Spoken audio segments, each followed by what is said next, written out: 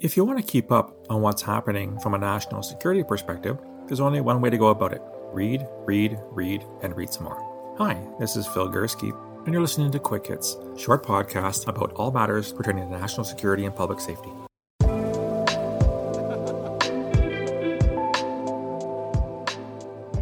Been a few occasions recently where I have had emails or messages from people who ask me very simply, how is it that I keep up on what's happening in the world when it comes to terrorism and broader issues of national security and public safety? These are people who follow me on Twitter or read my blogs or listen to my podcasts on LinkedIn or Facebook. And in all honesty, I'm a pretty active guy for a 2 weeks shy of 60 individual. I tweet massively about events around the world. I do daily podcasts, daily Today in Terrorism series, daily blogs. And I spend a lot of my so-called retired life keeping up on events right around the world that pertain to largely terrorism, but increasingly so other matters that have some link to national security or public safety. And so this very short podcast is a little bit of insight as to how I am able to do this. Let me take you back a bit. For 30 years, when I worked in the Canadian intelligence community, I had access to an incredible amount of information. Signals intelligence or SIGINT, human intelligence or HUMINT, intelligence that was collected by Canadian sources, intelligence that was shared with us by the other members of the Five Eyes, the Australia, Canada, New Zealand, UK, US intelligence sharing relationship, as well as intelligence shared by other partners with whom CSIS had what we called a Section 17 arrangement, i.e. the authorization to give and to receive intelligence from partners outside of the traditional Five Eyes. And in all honesty, when I worked in that environment, it was like being a kid in a candy store. I had access to some incredibly interesting, detailed, important information that was derived from intelligence investigations or derived from intercept or derived from imagery. I had that on my desktop on a daily basis. I'd get to work in the morning, and the first thing I do is to turn on my computer and see what had been loaded in the database the night before. It was, as I've said to people before, it was a job that I performed for 32 years where I could not wait to get to work in the morning. I really was a very privileged Canadian to have been accorded access and trusted. Not to disclose that, I'll get back to the issue about disclosure in a future podcast. So yes, I saw myself as a very, very lucky individual. However, now that I have been retired, or so-called retired, from the Canadian intelligence community for 5.5 years now, I obviously don't have access to intelligence anymore. I don't have access to SIGINT or HUMINT, intelligence shared with allies. And in all honesty, that was a bit of a transition to go through. When you're spoiled for 3 decades to be able to read and listen to this incredible treasure trove of intelligence, and all of a sudden you're cut off because you no longer have a need to know, that's the term we use in the business, it was hard. It was a real break from what I'd been doing for 32 years.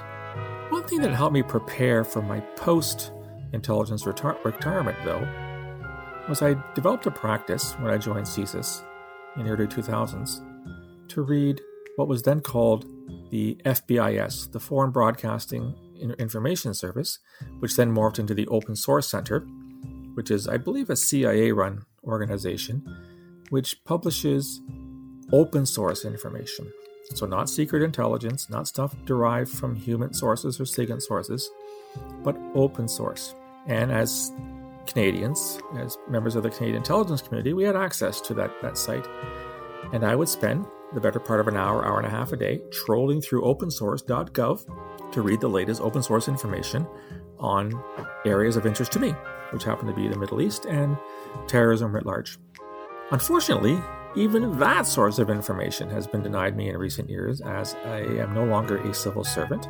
Open source was only available to Canadian government employees. Trust me, I've tried to get access to it again and been told that I can't have that, which therefore led me to reconstruct or recreate a new source of open information. What I've done over the past 5.5 years is to bookmark somewhere on the order of about 200 different websites that I read first thing every morning, either on the treadmill or in my office, to catch up on what's happened around the world on a daily basis, specifically with respect to terrorism. What that means is that I read websites based in Africa, in Asia, in Europe, and in North America. I don't read anything from South America for the simple reason that terrorism is not a real concern there. And of course, I don't read anything from Antarctica, so there's no terrorism there at all. This all takes time. The other thing that I've done is I've made sure that I read multiple sources from the same country. I think, for example, I've bookmarked 6 or 7 Nigerian online news sources. They all say things a little differently. What I'm looking for are facts. I'm looking for what happened, where it happened, and who's behind it. Not so much looking for why it happened. That's my job.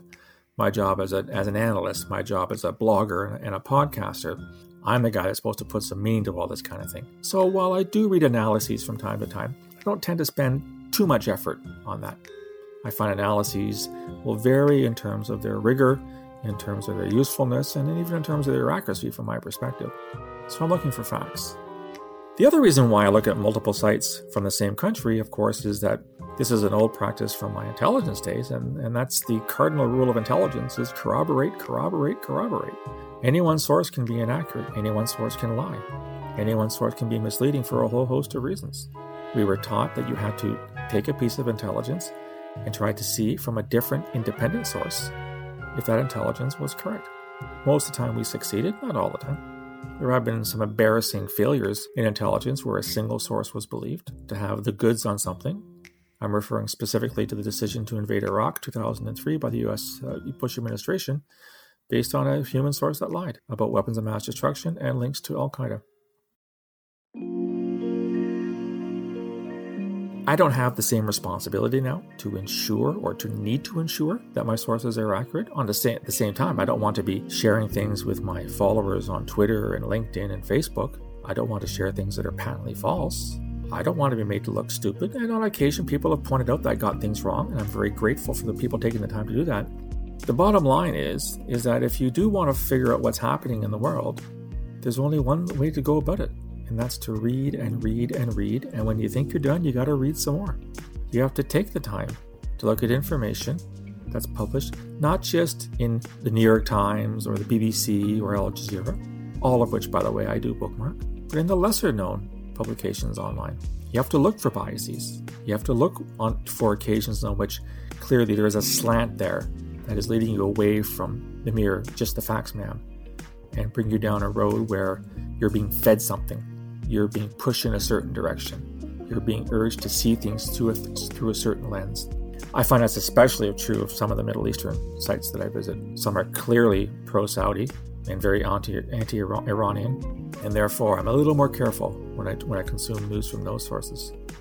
The bottom line is that after 30 years of drowning in information, swimming through it on a daily basis, I still recognize that if what I'm going to do is of any use to anybody in 2020, I need to still devote a fair chunk of my day to reading what's happening in the world, thinking about it, making note of it, and then on occasion weighing in myself with my perspectives, blogs, or Today in Terrorism, or Quick Hits podcasts like this.